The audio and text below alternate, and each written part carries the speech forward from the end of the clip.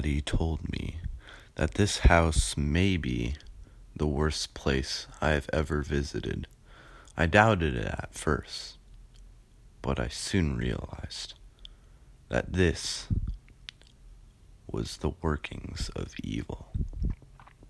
The house and what was in it terrified me, petrified me, and I have no more words for the thing that owned it all.